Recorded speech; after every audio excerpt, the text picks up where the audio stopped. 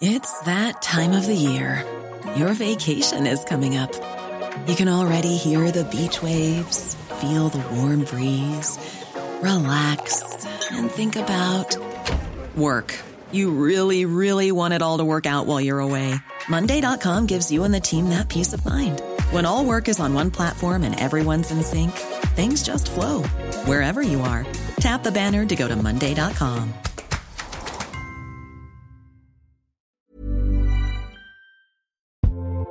Summer is here. Pack your bag with sunscreen, your emotional support water bottle, and that steamy beach read. But wait, don't stop there. This year, there's a new kind of essential that's right at your fingertips. Dipsea is an app full of hundreds of short, spicy audio stories. They bring scenarios to life with immersive soundscapes and realistic characters. Discover stories about second chance romances, adventurous vacation flings, and hot and heavy hookups. And there's a growing library of fantasy series with werewolves, Greek gods, goddesses, Regency-era historical fiction, and fairy smut. To explore the bounds of your pleasure, new content is released every week, so in between listening to your favorite stories again and again, you can always find something new to explore.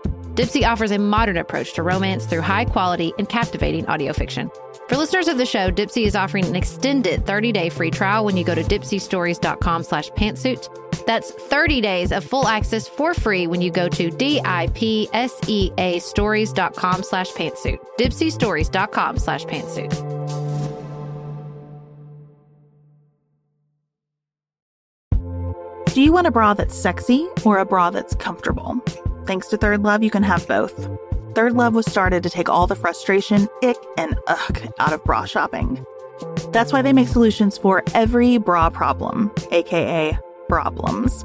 Their bras make it easy to bring back perkiness you haven't seen since high school, get smoothing you know where, and have straps that actually stay put. Designed at their headquarters in San Francisco and made from premium materials, they put every style through hours of wear testing on real women, including themselves, before it's given the stamp of boob approval. Comfort and support are guaranteed. Plus, whether you're a AA cup or an H cup, their virtual fitting room will help you find your perfect fit fast.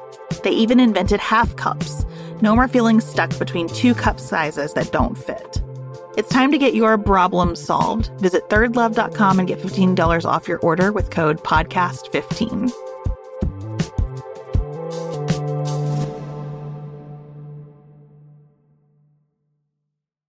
It's very easy to stereotype, but once you know people, you can do one of two things. You can either fall back on, but some of my best friends are. Oh, so true. Which, of course, is that doesn't help at all, because when you say some of my best friends are, what you're saying is, well, look at me. I'm so, give me 2 points, pat on the back for me for being friendly with some of them. Or I'm friendly with the good ones, but not the other ones, that kind of thing. This is Sarah from the left. And Beth from the right. You're listening to Pantsuit Politics. No shouting, no insults, plenty of nuance.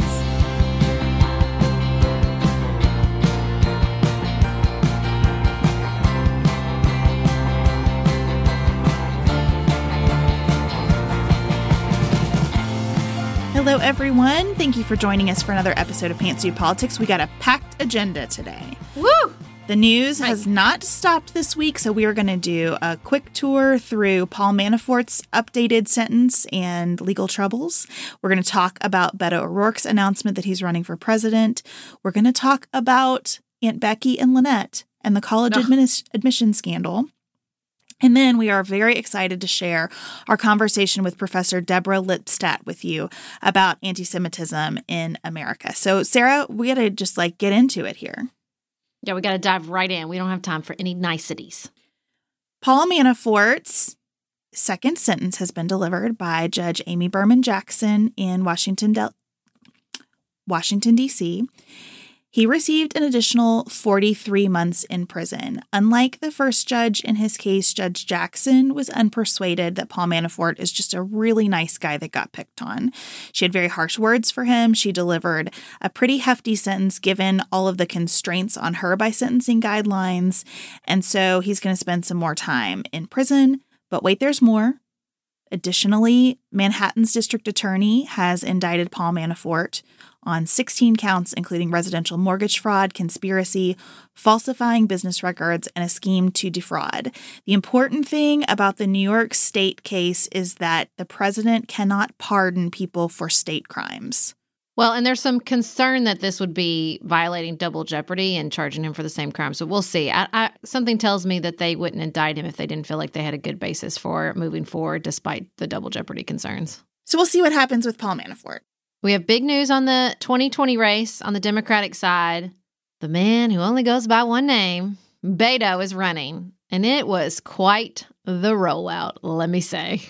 So everybody's just been hanging around waiting and waiting. And here comes Vanity Fair with Beto in kind of a casual ranch vibe, right? Saying, I just was born for this. And then he did this weird video on this strange couch with like 1980s pillows. I'm really struck by the scene of this video. I don't understand it. And I know that this is not like intellectual commentary, but I'm just going to say for a second, all of the buildup here, I thought his actual announcement was real bizarre. Yeah. It first got confirmed by a text message to a local television station. And then we had this video in which he is very hyped up. And then you have the Vanity Fair piece, which is also a little fluffy. It's not smooth. Yeah, it's very emotional. It's not highly choreographed. And I get that's what people like about Beto. I think that's part of his appeal is people feel like they're getting the real deal. But if I'm being very honest, was a little put off by his tone and by the sort of celebrity nature of the rollout, by the lack of substance, mainly because, like you said, there was so much anticipation. It took so long. There was so much buildup. And instead of saying, I thought carefully about this, here is why I'm the right person and here is my plan, it was like, Oprah begged him to, and he just thinks he's born to do it. And his wife's the one raising his kids anyway. I don't know. I was not feeling it. I'm going to be real honest. I think Beto O'Rourke was a really good candidate to run for Senate in Texas. And I don't quite understand why, after losing to Ted Cruz but making huge gains in Texas for the Democratic Party, he didn't say, hey, that John Cornyn is up for re-election. Maybe I'll run against him. I think he would have been a really good candidate to continue working for a Senate seat in Texas. And I just don't get the reason for being on the presidential stage with him. I understand that people like him. I understand parts of why people like him. He is exceptionally good at talking about some really hard topics. Someone sent us a message on Instagram saying, I think he does what y'all do. And I think that's awesome. Also, I don't think I need to run for president. And I love you, Sarah, but I don't think you're there either, right? Like, I think he could do so much good if he weren't trying to ride his own star power and instead just continuing to do the work in front of him. Yeah, it's just this whole narrative of destiny, and this is the moment, and I'm born to take advantage of it. I'm really gun shy about that. I'm really not into that. I don't want that to be the argument for why this is a better choice than Donald Trump, because for a large portion of America, that means absolutely nothing to them. Do I think it's energizing to the Democratic base? Yes. Do I think moderates and centrists care that you think you're born to do this? No, I do not. No, I do not. I feel like he's like kind of a generic Barack Obama with all the charismatic, like, public speaking appeal, but none of Barack Obama did his homework, and Barack Obama had a lot of substance to back up the sort of, this is our moment destiny, and I'm not feeling that from Beto. Also, I got to be real up front. The same day he announced, I had listened to Pete, I'm still practicing, so give me grace, Buttigieg, I think that's right, on the town hall. I found him incredibly appealing. I found his answers really meaty and substance-driven.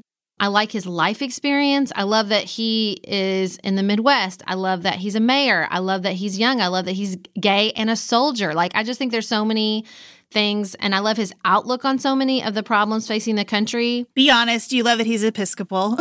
I do love that. I didn't know that. I didn't know he was Episcopal. Now I love him even more. I love him because I feel like the generational representation, like that he's a millennial, like speaks to me in a way that like when he speaks, I feel represented in a way that I feel when like Kristen Gillibrand, who's the only other person I've given money to. Like when there's a woman speaking, I feel represented in the same way that the way he speaks about our generation, which is like a sort of an emotional appeal. I get it. But like, I loved his answer to, should we impeach Donald Trump? And his thing is like, no, I want to see him defeated electorally. I think that's the best thing for our country. And I love that answer. So I don't know. He was really appealing to me in a way that Beto just isn't.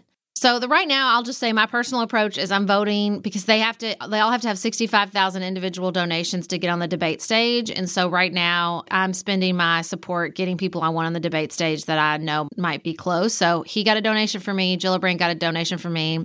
Beto's clearly going to be fine. I think Kamala's going to be fine as far as the level of donation support. So we'll see, but I don't know, guys. I just don't know about Beto.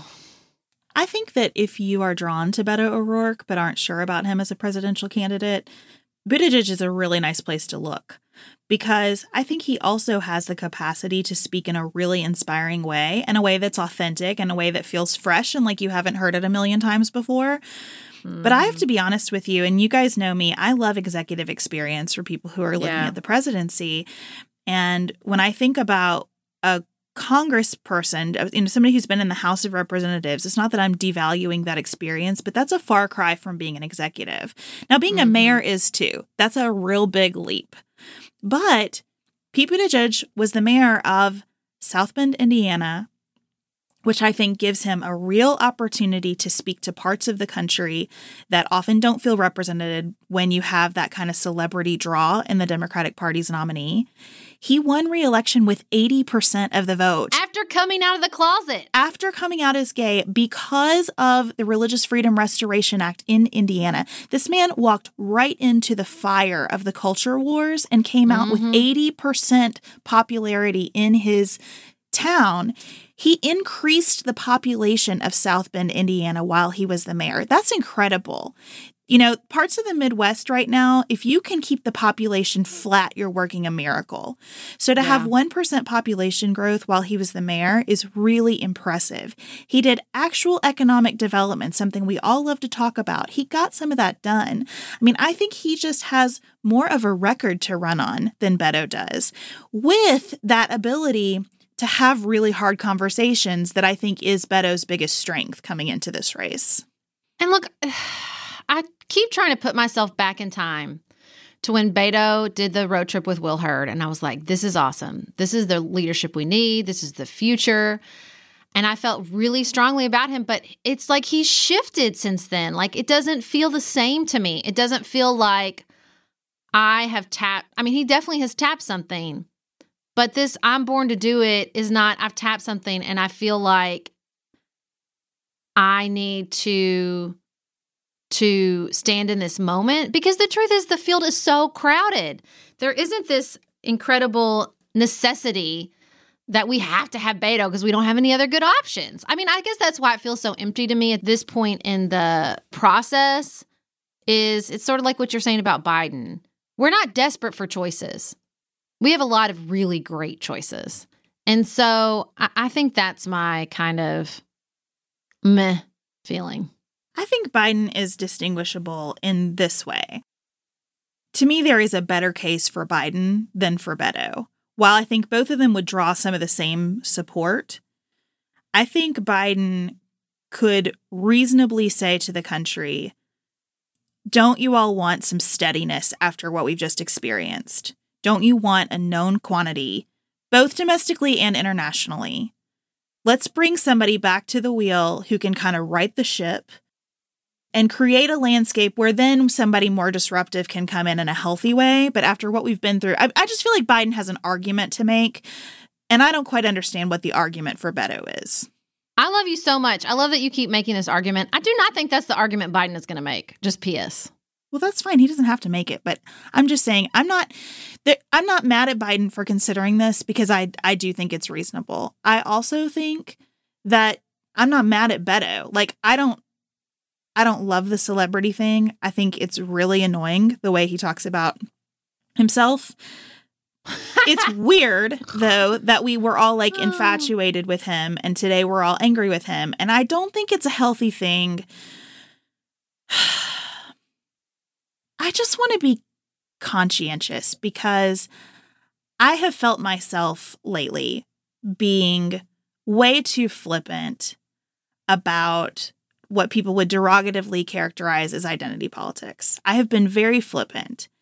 And it is not that I think a straight white man brings nothing to the table and that I don't want to ever see another straight white man as the president or in any position of power generally. That is not what I mean, and I think that I talk about it that way sometimes in a way that's becoming what I don't want to become, trying to get away from that. So I want to be careful about that. It is not that I think Beto is doing something wrong here.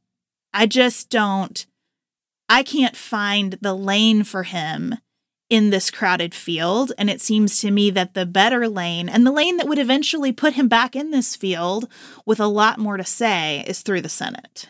So let me speak with some self-awareness. Let me try for this. And let me be honest. I had very similar feelings about Barack Obama in 2007. Now, obviously, some of that was because I was working for Hillary Clinton, and I didn't want him to win the nomination. I wanted her to win the nomination. But I did have a sense of like, I rolled my eyes. I felt like he didn't have enough experience. I sort of rolled my eyes at the destiny talk. And he slowly won me over. And now I love him so much. So perhaps Beto can do the same thing. But that remains to be seen. So I'm trying to keep an open mind because I did have a very similar reaction to Obama way back in the day. But I think through hard work, good staffing, and good leadership among his campaign, that's where it really turned around for me. And like I said, this rollout doesn't give me a lot of hope that that's going to happen with Beto, but we'll see. We'll see. We've got to move on to the story of the week, which is the college admission scandal. I know, Sarah, that you have been bursting at the seams to talk about this. Okay, listen, everybody, this is going to be like an hour and a half episode because the Deborah Lipstadt conversation is so important. We had to talk about Beto, but I need a lot of time to process this because it is so both bananas and not surprising. This is kind of how I felt about Leaving Neverland. Oh, right. We all knew we had this crazy cultural problem, systematic problem in the case of college admissions. And we're all surprised now that it has bubbled up in a truly criminal way. Like, I keep saying, like, I think this should be the moment where we all decide that college admissions in this country has jumped the shark. We've jumped the shark, everybody. Like, we've lost all sense of reality.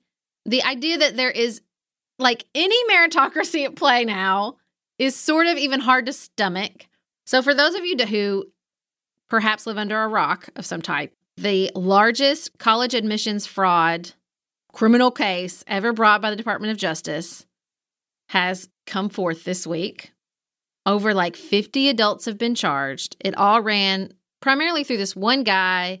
He was a college admissions counselor, and he did everything from helping parents defraud SAT by paying test proctors, having people take the test, having false disabilities to get more time, or literally changing their answers on the SAT, to paying college coaches to lie and say these students were athletic recruits, which gave them bonus points in the admission process. I mean, literally like photoshopping their faces on pictures of these kids playing sports they did not play. And you had the SAT people arrested, the college coaches arrested, and many parents, very, very wealthy people arrested, including famous actress Felicity Huffman and Lori Loughlin, also known as Aunt Becky from Full House, and her husband, the designer Massimo. So the celebrity aspect, I think, is really what kind of put it at the top of everybody's sort of, oh my gosh, radar.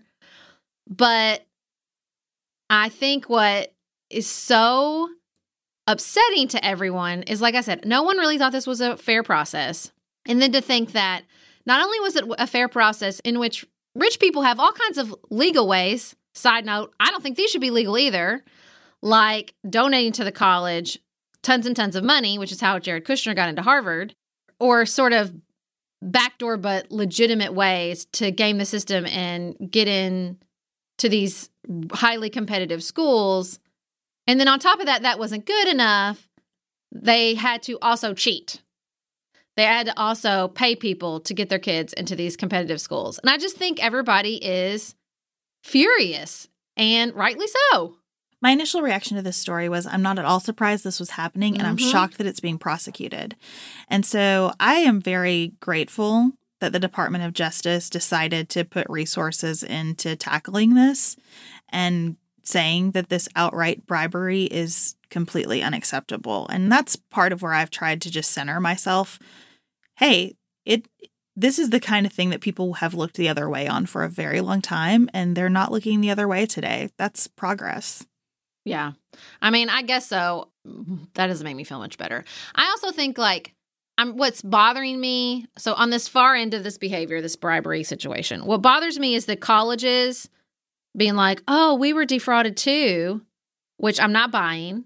You know, when these kids were showing up and saying, hold on, I don't pay track. What are you talking about? I don't play track. Then why did it take this guy getting caught for you to do something about it? Like, you clearly saw red flags. Where was your process in place to say, why are these kids showing up saying they play sports and then the kids have no idea what we're talking about? So that's the first thing. I'm not buying this whole the colleges were just victims in this. Second of all, I haven't heard anything from SAT, who really needs to be talking, because that, to me, puts the whole entire thing in question. Every test taken, every score given. So that's the first thing. Like, I'm just not buying it. I'm not buying that this was, I don't want this to become, and I don't think it's going to, that these were just outliers. And what really blows my mind too is, like I said, not only were they cheating, not only are there other legitimate but problematic ways rich people get their kids into school, but also there's all this privileged, even if you're not donating to the school, and that you could, because listen, this guy was cheating, but there are college coaches that cost hundreds of thousands of dollars so that your kid can get the SAT score they need. Your kid knows how to write the application. So, like, even if you're just full front door forward facing trying to get into the admissions process without being a legacy, without making donations, there's all this privilege at play. And the whole system is so jacked up. And I hope that this is our moment where we can all go, well, this is not working. And we need to seriously reconsider how we go about college admissions. I think if we want to do that, we've got to go back way before college and think about how we consider parenting. The takeaway for me from this story is how important it is for us to collectively start resisting the constant and overwhelming pull of thinking that our kids deserve the best everything in terms of what's possible for us. So it is gross that colleges take money from kids who clearly aren't there to go to college. At the same time, I understand why they do that, because every family that comes through a college visit wants to see a stunning apartment complex for their kid to live in, and an immaculate, brand new athletic facility for them to work out in. Every parent who comes through wants to hear about the latest cutting edge technology, the professors who are publishing but are also going to treat their precious babies like their own children. I mean, we prepare for and then bring to the college process as if all of our kids are royalty and life should be laid out on this gorgeous platter for them. And we do that at all socioeconomic levels. That's why this gets dumber as you get wealthier, because what is possible for you gets even more elaborate.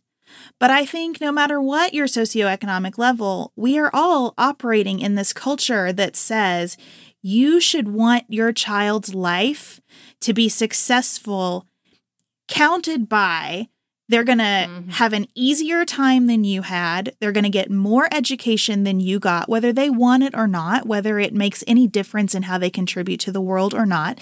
They should live in a bigger house than you did and drive a nicer car than you. Yep. And it's all really messed up. And so to me, this is one teeny tiny manifestation of how messed up the way we think about parenting in this country is.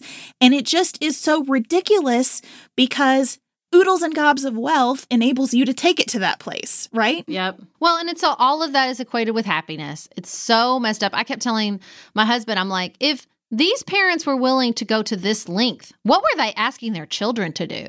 Like, there's some reports that the children didn't know what was going on, but I still don't believe that there wasn't an intense amount of pressure to get this right and submit this right. Or maybe there wasn't. Maybe this was a situation in which I will do everything for you and I will protect you. I think either is just as equally toxic. Whether you're protecting them for everything or putting immense pressure on them to do everything, both are equally toxic to a child. I couldn't agree more. You know, yesterday, I did what you always do. You hear your friends, parents of some of your children's friends, basically, saying something. One of my friends said, well, my daughter has this really big National History Day project. And I was like, I'd heard about that. And I said, Griffin, why didn't you do that? Why didn't you sign up for National History Day? And he said, because it's a lot of work and I already have enough to do and I didn't want to. And I thought, wisdom out of the mouth of babes. Like, you know, my kids have a very good sense of like, I don't want to do that. I don't need to do everything. Like they don't have the intense drive of like FOMO and I need to play sports and I'm being left out. Like they're really well centered and like, I don't want to do that. And it's okay if I miss some stuff. So, you know, I think kids can be like that if we let them, but like this drive to, you have to do everything. You have to participate in all the things. You have to have this perfect resume. It just drives this intense anxiety and pressure, and it's bad for everyone. And let me not make light of the other, I think, really important lesson from this whole thing, which is that at a certain level of wealth, you have a sense that the rules don't apply to you anymore. Mm-hmm. And it's very clear from everything that I've read about this, especially like text messages and emails and things, that there was a real casual attitude about law happening here. People knew what they were doing was wrong. There was absolutely no gray about, does this seem okay? I mean, this was just outright cheating. But it's some of what we've talked about with the president before, too. You run in certain circles, you live at a certain level of comfort, and it starts to seem like there's not really anything that can't be available to you for the right price. Yep. And I think that's something that we've got to really contend with as a culture, too. And that's why I'm so happy that the Department of Justice is standing up and saying, no, that's not true. We will not tolerate this. Don't you feel like there's probably like somebody somewhere along the line in this decision-making process in the Department of Justice? I feel like there's just like one guy who was probably trying to get his kid into college and he was like, oh, hell no. You know what I mean? Like was probably like just personal, like, no, this is what I'm struggling about. Why do you guys get in by cheating the system? I'll never forget this article I read about a wealth manager at the upper levels, and that's exactly what they said. Like, laws don't matter, country boundaries don't matter, like they fly from country to country in their private jets with no passports. If there's any sort of arrest or criminal processing that comes into play, they're just basically like, well, fix it. Like, there's an idea of like, the rules do not apply. I operate at a different level. I wanted to say before we wrap up, if you are interested in sort of this role of not just college admissions, but higher education and why it is jacked up and want to just swim around in your righteous fury with me for a little while, highly, highly recommend during the first season of Revisionist History, there are 3 episodes that I still think about constantly called Carlos Doesn't Remember, Food Fight, and My Little 100 Million about colleges. And they are so fantastic. I highly, highly recommend them if you want to spend some time thinking about higher education in this country and privilege. It's really important, I think, as you take in that information and as you think about, especially my comments about how nice colleges have to be, to understand that kids did not make this problem. This is not about how spoiled the current generation is. And it's very easy, especially if you spend any time going down the rabbit hole of watching Olivia Jade videos, to have a sense that this is all about how terrible the young people are. We did this, though. Like, if my daughter reacts the way that Lori Loughlin's daughter reacts to college, that's on me, not on her. It's like always drives me crazy with this generation they got a participation trophy for everything. Hi, we weren't buying the trophies. You gave them to us. The kids did not go to the trophy shop and order the participation trophies. Oh, it drives me crazy. That's right. And so, and it is the pull of we've got to do better by every single generation under this really messed up rubric of what better means. And I think that's our work to do. Yep. We are now going to start doing some of the work that I think actually does better for subsequent generations. Sarah and I have really struggled with how to deal with the controversy of anti-Semitism in the Women's March, the controversy surrounding Representative Omar, because look, I think there is not a great cultural understanding of the roots of anti-Semitism in the United States. I certainly haven't had one. I think it is hard to know what the intention was, especially with Representative Omar's comments. I think there's a strong benefit of the doubt given to her for a number of reasons. I think there is some fake outrage in the reaction to her and some manipulation of a whole bunch of circumstances. So this has been a really tricky topic, and we thought the best way we could approach it is to talk with an expert and try to learn something from it beyond the political outrage calculus of how we should feel about one freshman representative in the United States Congress, to say culturally, what can we learn here? So that's what we're going to try to do today. Summer is here. Pack your bag with sunscreen, your emotional sport water bottle, and that steamy beach read. But wait, don't stop there. This year, there's a new kind of essential that's right at your fingertips. Dipsea is an app full of hundreds of short, spicy audio stories. They bring scenarios to life with immersive soundscapes and realistic characters. Discover stories about second chance romances, adventurous vacation flings, and hot and heavy hookups. And there's a growing library of fantasy series with werewolves, Greek gods, goddesses, Regency-era historical fiction, and fairy smut. To explore the bounds of your pleasure, new content is released every week, so in between listening to your favorite stories again and again, you can always find something new to explore. Dipsea offers a modern approach to romance through high-quality and captivating audio fiction. For listeners of the show, Dipsea is offering an extended 30-day free trial when you go to dipseastories.com/pantsuit. That's 30 days of full access for free when you go to dipseastories.com/pantsuit. dipseastories.com/pantsuit.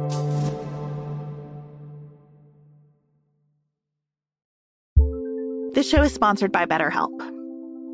This year is going by so quickly, and I had a little bit of a moment of panic about it this week.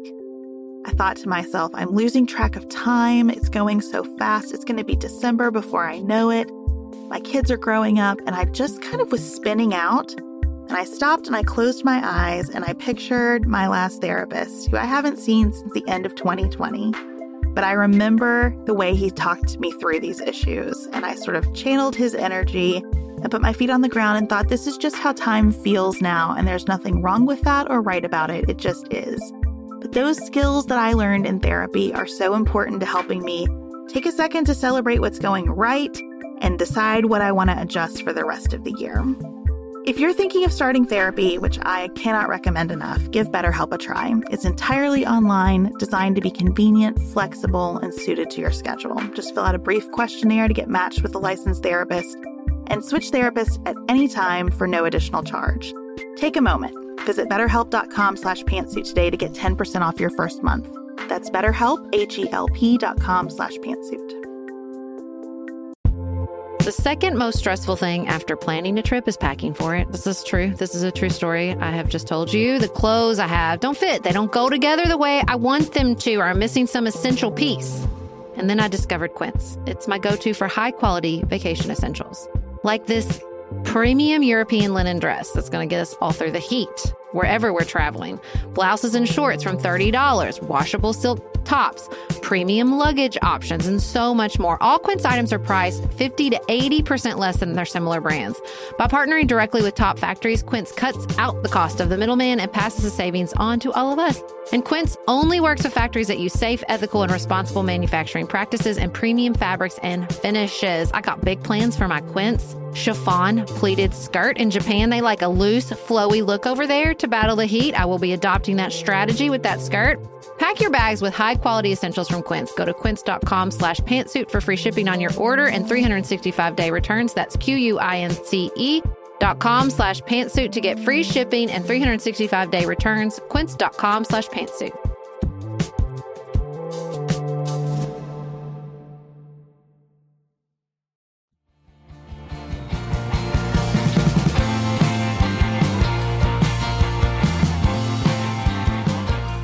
We are so excited to share our conversation with Deborah Lipstadt. She is the Dorot Professor of Modern Jewish History and Holocaust Studies at Emory University. Her books include The Eichmann Trial, Denial, Holocaust History on Trial, a National Jewish Book Award winner, Denying the Holocaust, The Growing Assault on Truth and Memory, and Beyond Belief, The American Press and the Coming of the Holocaust. She lives in Atlanta. Her latest book is Anti-Semitism, Here and Now. Thank you so much, Professor Lipstadt, for joining us today. We have been really looking forward to this conversation as our audience has struggled through, first, really the controversy surrounding the Women's March, and then Representative Omar's comments. I wondered if you could help us all kind of level set on why Representative Omar's comments call forth some ugly, historic prejudices. Well, why she said what she said, that's for her to know. But she did use anti-Semitic stereotypes, memes, themes, whatever word you want to use. Whether she did so absolutely knowingly and consciously, or things she had just heard and picked up, of that I have no idea. But first of all, this goes back a number of years, but still she had tweeted about Israel hypnotizing the world. And that speaks, part of the anti-Semitic stereotypes, part of the template of anti-Semitism is that Jews have this unique ability to, despite their small numbers, to get the world to do what they want, to control the world, to do it surreptitiously and maliciously. And so the word hypnotizing really, said, when people saw that, they got concerned. Now she apologized for it and said she had no idea when she used it what it meant, and I give her credit for that.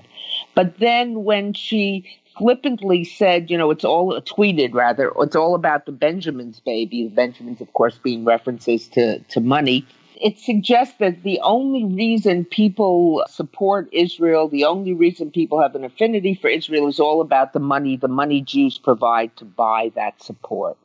And going back to that template of anti-Semitic stereotypes that I was talking about a moment ago, there are three key elements that are always there. Every stereotype, if you're talking about a young, pretty female college student with blonde hair, there's certain stereotypes that go with that. You're talking about an African American, you want to engage in racist stereotypes, there's certain stereotypes that go with that. Each body of stereotypes has its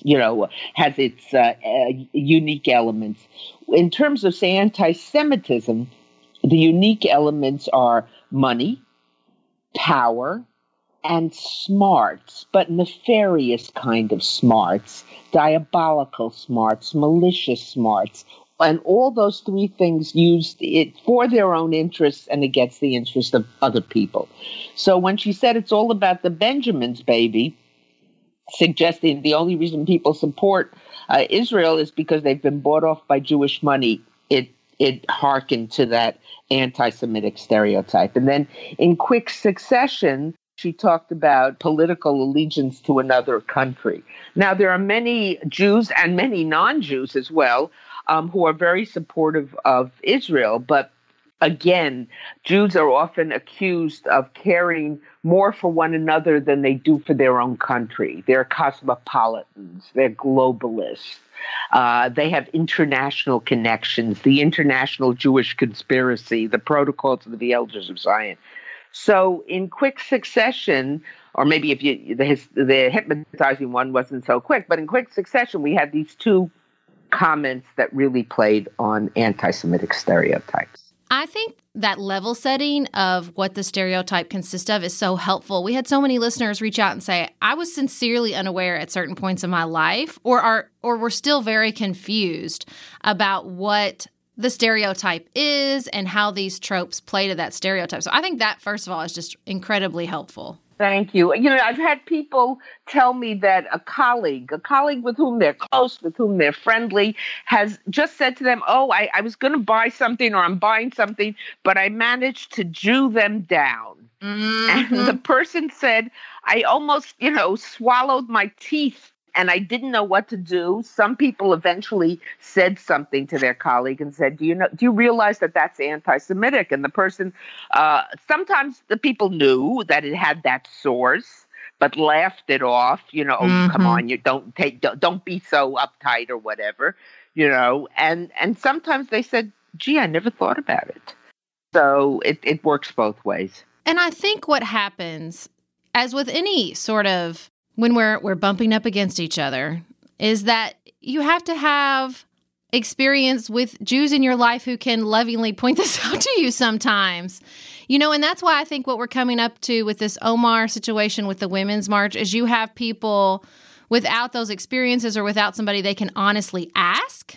I hate to correct you on that. I think that's true. I think, it's very hard to stereotype when you know people, when it's hard to, if a kid has no African Americans in his class, or, a girl has never interacted with boys, or whatever it might be, that's less likely. But usually on ethnic mixing, it's very easy to stereotype. But once you know people, you can do one of two things. You can either fall back on, but some of my best friends are. Oh, so true. Which, of course, is that doesn't help at all, because when you say some of my best friends are, what you're saying is, well, look at me. I'm so, give me 2 points, pat on the back for me for being friendly with some of them. Or I'm friendly with the good ones, but not the other ones, that kind of thing. So-and-so's not so bad.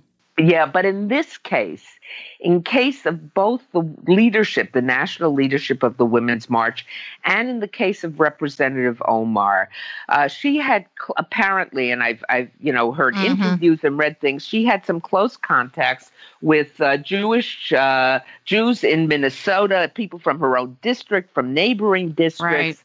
Who had tried and met with her and to educate and to explain and to sensitize. And they are the ones who are among the most shell-shocked, because they said, she knows this. She knows this. So I don't know. But in this case, and I think same thing with the Women's March, these women people tried to say, hey, wait a minute. If you're making up a list of women who are oppressed for whom we're marching, anti-Semitism is part of it too. Jewish women are part of it too. Now, I think part of the problem, and first of all, I want to make clear that the anti-Semitism we're seeing today in the world comes from both the right and the left.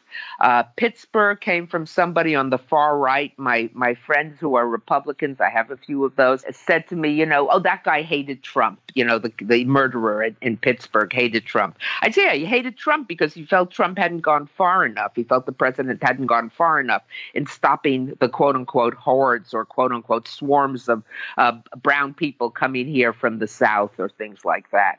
So he was very much a man of the right. And the fact is, and I speak to you from Washington, the FBI and the Department of Homeland Security, in terms of terrorist incidents and attacks, particularly but not only on Jews, is far more concerned in this country about the right wing than the left wing. But we see it from the right and we see it from the left. For some people on the progressive left, for some progressives, their view of prejudice is refracted through a prism. And as your listeners may remember from high school physics, a prism refracts, bends light. And that prism has two facets. It has an ethnic facet and it has a class facet.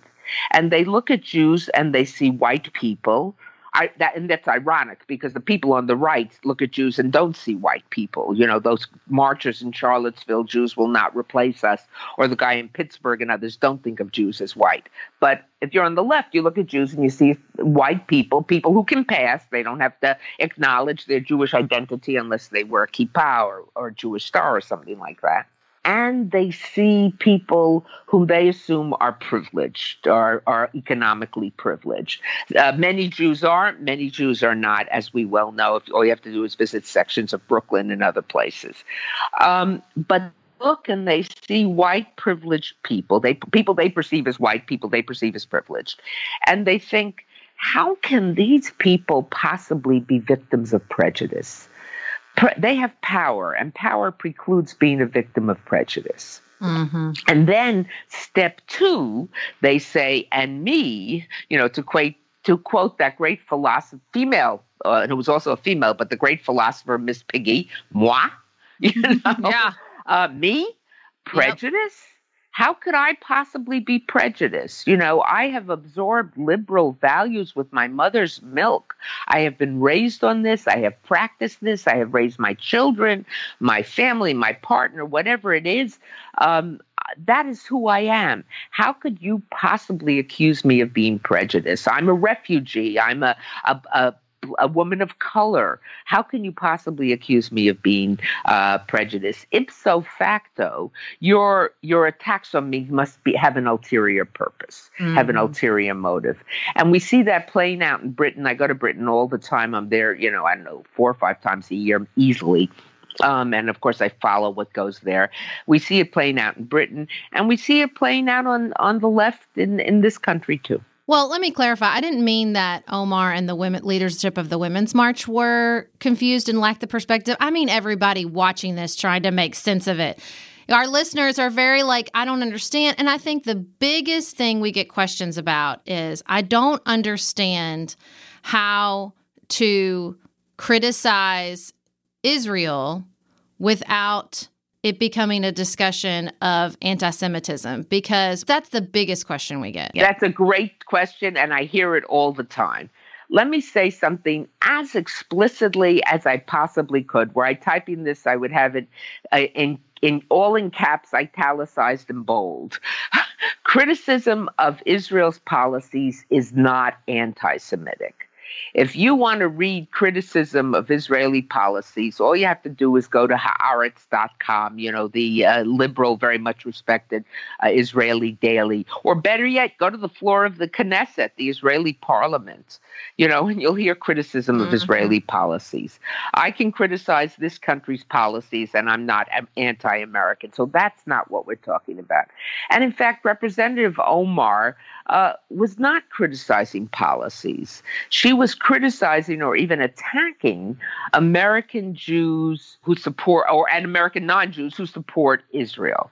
So criticism of policies is not the problem, because if you can't criticize a country's policies, then you're left dumb. You can't say anything, etc. It's when you take what I like to describe, and what I described in my recent book, is this myopic view that suddenly the only problem you see in the world, the only problem which causes you concern, the only problem you want to focus on is the Israel-Palestine or Israeli-Arab conflict. And the only human rights issue which gets your juices flowing is that conflict. And you're not looking at other things. And one has to ask, is there a myopia here? Is there a blindness here? What if there is, or if there's the single focus, what is it being caused by?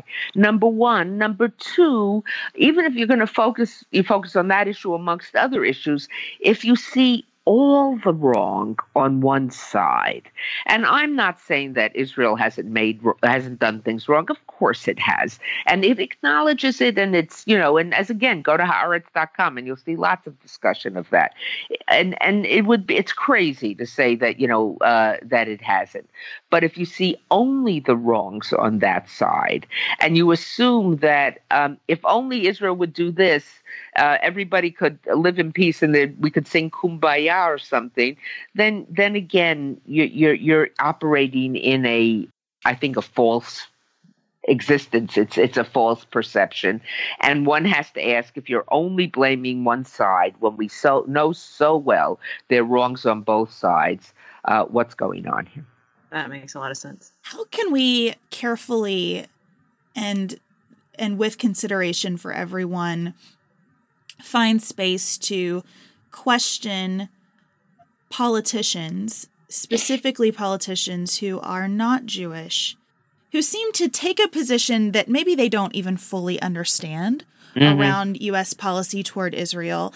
I mean, I think when I look at Representative Omar's comments about AIPAC, I absolutely see how hurtful those comments are. Taking her comments with the best intentions possible in mind, I can see replacing the set of facts to be a criticism more of lawmakers than of AIPAC, right? That we're in this system where campaign contributions in a transparent way, not a secret, nefarious way, but just as part of our system, people take positions that they don't know much about because of who contributes to them. So I'm wondering how we can frame up that conversation appropriately.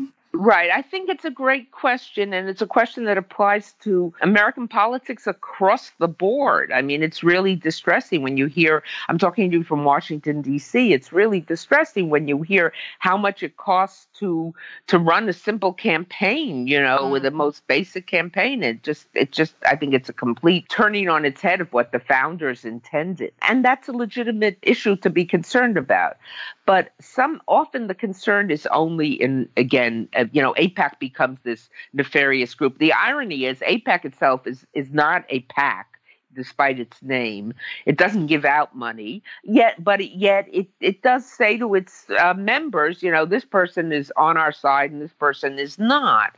For many years, AIPAC was really bipartisan, and the Israel issue was really a bipartisan issue, both sides of the aisle. And I think to a great extent it still is. But it has been, you were looking for a word earlier, maybe the word is weaponized. It has been weaponized. And it becomes a way, sometimes you have to think that the person who is saying something is not saying it to make a point so much as to attack the other side. You're not holy enough. You're not enough of a supporter, and I'm going to attack you on that. And that makes me very sad, because I think even though there are many things about Israeli policy which I strongly disagree with and have publicly, and in my book I write about it, in my articles I've written about it, I'm not shy about saying that.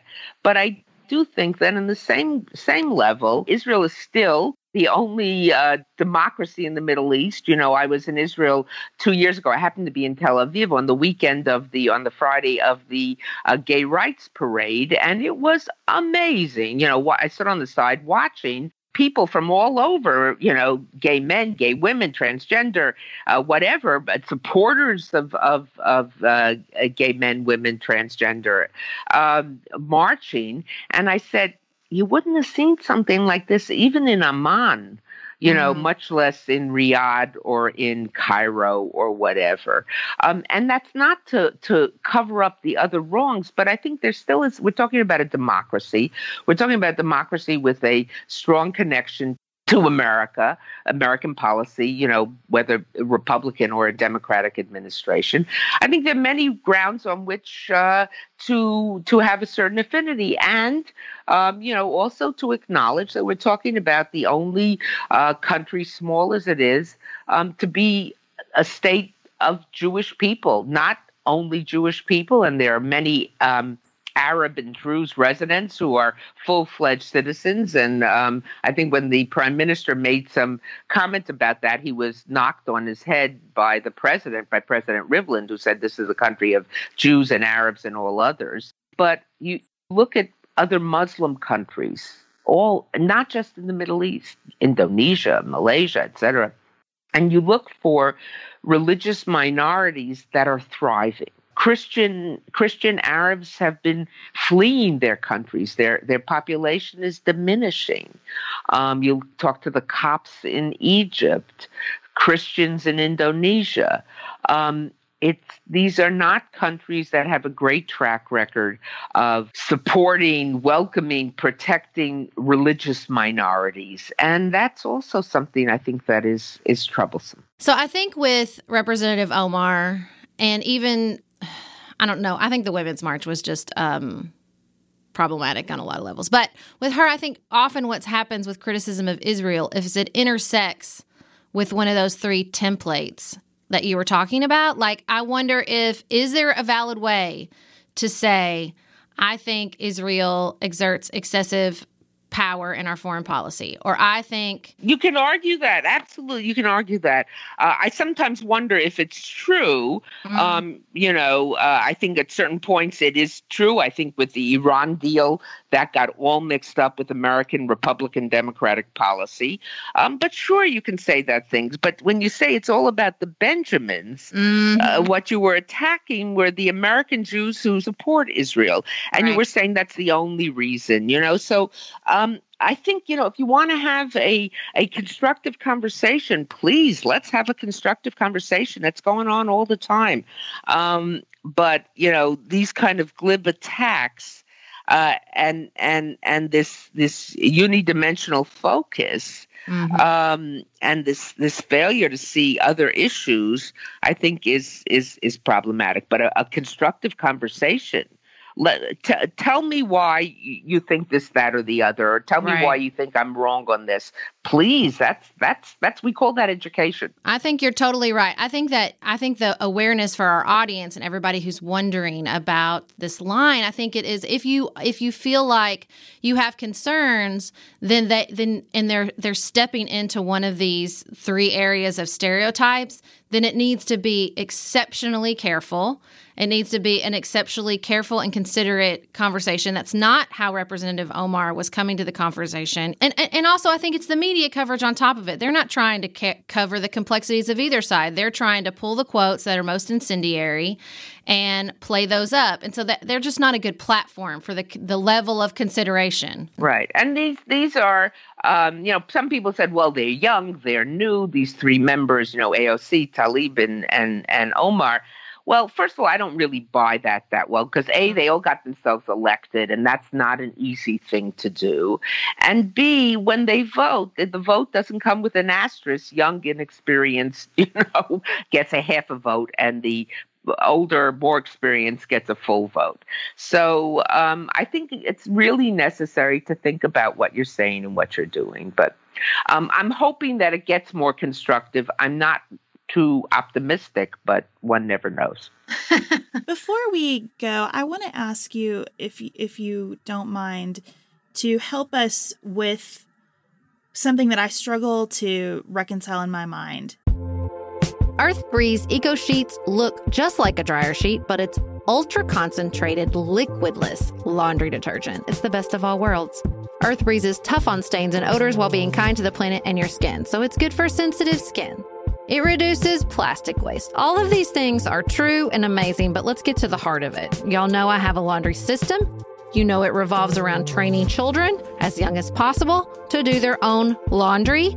Earth Breeze Sheets feels like they were invented for this. Because littles maybe sometimes struggle with those big, heavy jugs. Or maybe you worry about the pods, but here we go. Here we go, y'all. Earth Breeze Eco Sheets. It's like the perfect solution. A child as young as 2 can handle these sheets. And even with toddlers, you can get them involved. And this is a way to get them helping with laundry even before they could do it themselves. Ugh, God, I love it so much. Right now, our listeners can receive 40% off Earth Breeze just by going to earthbreeze.com/pantsuit. That's earthbreeze.com/pantsuit to cut out single-use plastic in your laundry room and claim 40% off your subscription. earthbreeze.com/pantsuit.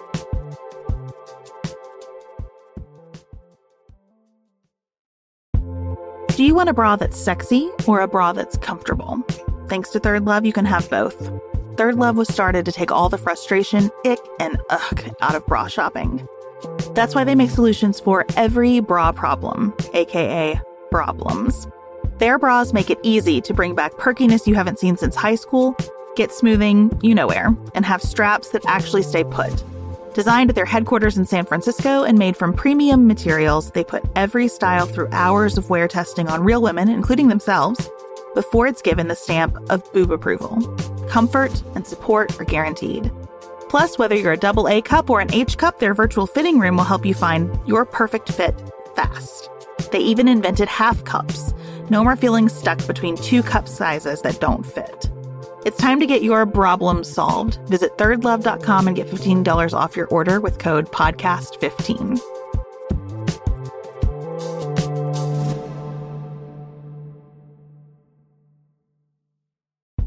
We do quite a bit of hosting here at the Silvers household, and I think there is nothing that completes a table for dinner like a beautiful loaf of bread, and Wild Grain has made that so simple because they send gorgeous loaves of sourdough bread. Lots of spins on the ingredients, but always just this fantastic, high quality, easy to bake in 25 minutes or less from frozen bread that turns out perfectly every single time. I also have to tell you about the free croissants for life that come with your Wild Grain orders. And those croissants make the morning, your brunch, maybe your late night snack, flaky and like you're sitting in a French cafe, and they're just perfect every single time. That's what I love about Wild Grain. It's easy, it's consistent, it's fully customizable. It is the first ever bake from frozen subscription box for sourdough breads, fresh pastas, and artisanal pastries. For a limited time, you can get $30 off the first box plus free croissants in every box when you go to wildgrain.com/pantsuit to start your subscription. You heard me. Free croissants in every box and $30 off your first box when you go to wildgrain.com/pantsuit. That's wildgrain.com/pantsuit, or you can use promo code pantsuit at checkout. We've had this conversation that I found enormously helpful about how it's problematic to kind of center your foreign policy criticisms around Israel, to have that be your focus on human rights issues and the United States foreign policy. On the other, and I don't think these are necessarily in conflict, but I just want to kind of pull this out and think about it for a moment. There are some very historically unique factors at play when we talk about Israel. And there are such unique factors religiously when we talk about Jerusalem in particular. And I wonder how we can appropriately acknowledge all of that uniqueness and all of the ways that it pulls at the many threads of anti-Semitism that emerge, and carefully consider why it is incredibly important in a unique way, but also not focus on it in a myopic way. Does that make sense? Yeah, it makes great sense. It makes great sense. And what you are calling for is the intelligent, informed conversation, or the conversation that someone is having in order to be informed about what's going on. So I think, nuance. We need to speak with nuance. When I wrote my book, I worked so hard and I'm not a shy and retiring person. You don't know me. Maybe you can tell from here that I'm. I might or might not have watched Denial last night, and that's my next question. There you go. Okay. Yeah. And Rachel Weisz, she said she loved playing, a badass foul-mouthed woman. I don't think she said foul-mouthed, but she implied that was it. Potty mouth. She used the British thing. Potty mouth is what she called me at the Toronto Film Festival. But in any case, in front of 1,000 people, no less. But that's exactly what I'm trying to do is to be nuanced, acknowledge wrongs, acknowledge shortcomings. But, in the book, I take on the people who say Israel is never wrong. I take on the people who say Israel is never right. It's responsible for all the wrongs. The right, the left, don't just look across the political transom for wrongdoers on the other side, because then I say you're weaponizing the fight. Yeah. Look at the people right next to you. It's with those people that you have, as my students would say, the most street cred, to criticize, to say, hey, wait a minute, I agree with you on lots of things, but not on that. I'll take the Women's March. I believe 150%, if not more than that, in the aims of the Women's March. It's so necessary. The fact that we're still marching and still talking about this in, 2019, is sort of mind-boggling. But when the leadership, the national leadership, refuses to condemn and when it criticizes, it does so in such a tepid manner. A minister who says, "I'm not an anti-Semite, I'm anti-termite," Minister Farrakhan. What do you do when you have termites? Who do you call? you call the exterminator. Jews didn't have to ask that question. They know that a question. And that sent a chill up my backbone, and that convinced me that I had to break with as I'm just an individual, but I couldn't affiliate with the National March. With the goals, with the objectives, 100%, not an iota of doubt. But if you're going to ask me to support you in this fight against prejudice, or to march behind you in this fight against prejudice, then I have to know you take all forms of prejudice, and not just a Pittsburgh. I mean, Pittsburgh is, I want to say when 11 people are massacred, an easy case, but it's easy to be against a Pittsburgh. That's a no-brainer. And to fight it across the board. And I think the most important thing is that not to think of the fight against anti-Semitism as simply, we have Jewish friends, we're Jews, or we have Jewish friends, we have Jewish relatives, therefore we have to fight it. That's good, but that's not sufficient. Or not to think of that fight as, I hate all forms of prejudice, and this is a form of prejudice, so I'm going to fight it. That's good, but that's not sufficient. The bedrock reason to be so concerned about these expressions of anti-Semitism on the right and on the left is that no healthy democratic society can tolerate having a conspiracy theory like anti-Semitism in its midst and be considered a healthy society. When you see anti-Semitism thriving, you can pretty much be guaranteed, and maybe I don't even have to qualify it, you can be guaranteed that you're seeing the decay of democracy. And that's the reason why it should be a matter of concern to everyone. We're interrupting the interview just to give a little context. We shifted a bit and started asking Deborah about her past experience with a libel case in Britain. She was sued by a Holocaust denier for libel in Britain, and the legal status there is very different. They made a movie about it, so we wanted to talk about that with her as well. So I did watch Denial last night. I really enjoyed it. For those of you should all watch the movie. It's about Deborah's life, which I kind of just want to ask, what it's like to get a movie made about your life? But it's really fascinating. And I remember the preview coming out and being like, I want to see that, but I guess it never came to my theater and it fell off my radar. So I was so glad Life brought it back to me. But it's about your court struggle in Britain when you were sued by a Holocaust denier for libel, because Britain's libel laws are very different than ours. And I just had to ask how you feel about this new conversation with Clarence Thomas and President Trump seeming to be interested in changing those libel laws based on your own personal experience. The libel law in England puts the burden of proof on the defendant. In America, if someone says you libeled me, they have to prove you libeled me. Mm-hmm. In America, in Britain, you have to prove the truth of what you said. And it's a terrible thing because authors, journalists, politicians are all the time being dragged into court to prove the truth of what they said. And it really is I think it's a severe constraint on free speech. We also have something else in this country which goes with it, and that's the public figure defense. Mm-hmm. That a public figure, someone who willingly puts themselves in the spotlight, a politician, a police officer, an author such as myself, I put myself out there and someone criticizes my work, someone writes, heaven forfend, a bad review of my book, I can't go sue them because I've put myself out there. And the Supreme Court ruled that free speech overcomes that right. If you're going to willingly put yourself out there, then you can't sue for libel on what you've written about or said. And I think it's one of the great things of our system. And when people suggest changing it, whether it's the president or a member of the Supreme Court, it's very disturbing. And it sort of convinces me, given some of their other positions, that it's not the way to go. It's a big mistake. Well, I thought what was so brilliant and so relevant about the way your legal team handled the challenge, they didn't say this trial is going to be about whether he's telling the truth and whether the Holocaust happened. We're not going to put the Holocaust on trial here.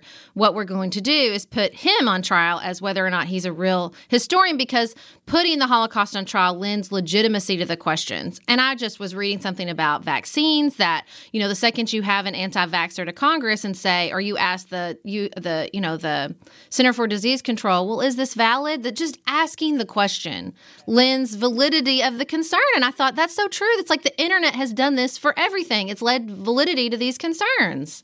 I was recently on a panel in Brussels at an international conference with two other people. One is a specialist in vaccines. He worked at the CDC, and now he's at Emory. He's one of the world leading specialists in childhood vaccines. And the other, a person who works on AIDS and AIDS virus at Emory at our Yerke Center, one of our research centers.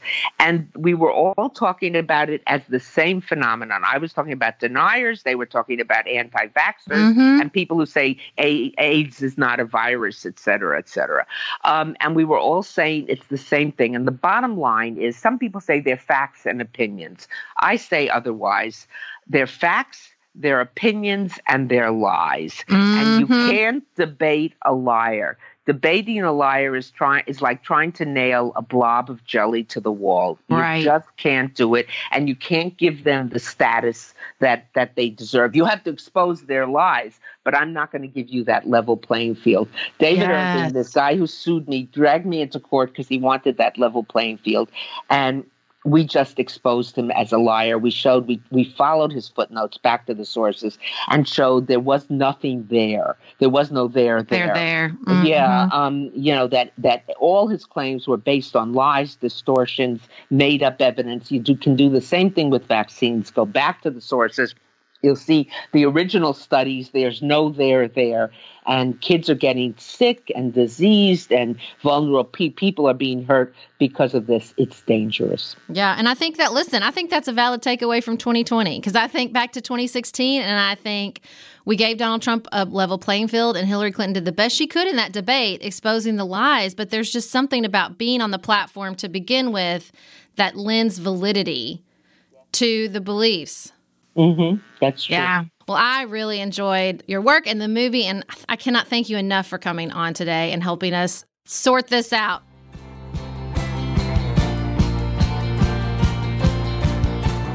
I am certain that this is not the last conversation that we'll have about anti-Semitism, but I feel like we have a good, solid foundation for future discussions and really appreciate Professor Lipstadt being here and all of the listeners who've engaged us on this topic. It has ignited a lot of passion from people with various perspectives, and we really appreciate those perspectives. We understand why it's an emotional topic, and I'm just so grateful for Professor Lipstadt sharing with us and with lots of other people. She was on her way to talk to some lawmakers in D.C. as we were winding up our interview to help us all get a better grip on the historical underpinnings of anti-Semitism in America today. Thank you for joining us for another episode. We will be back in your ears on Tuesday for a new episode of Pantsuit Politics, and until then, keep it nuanced, y'all.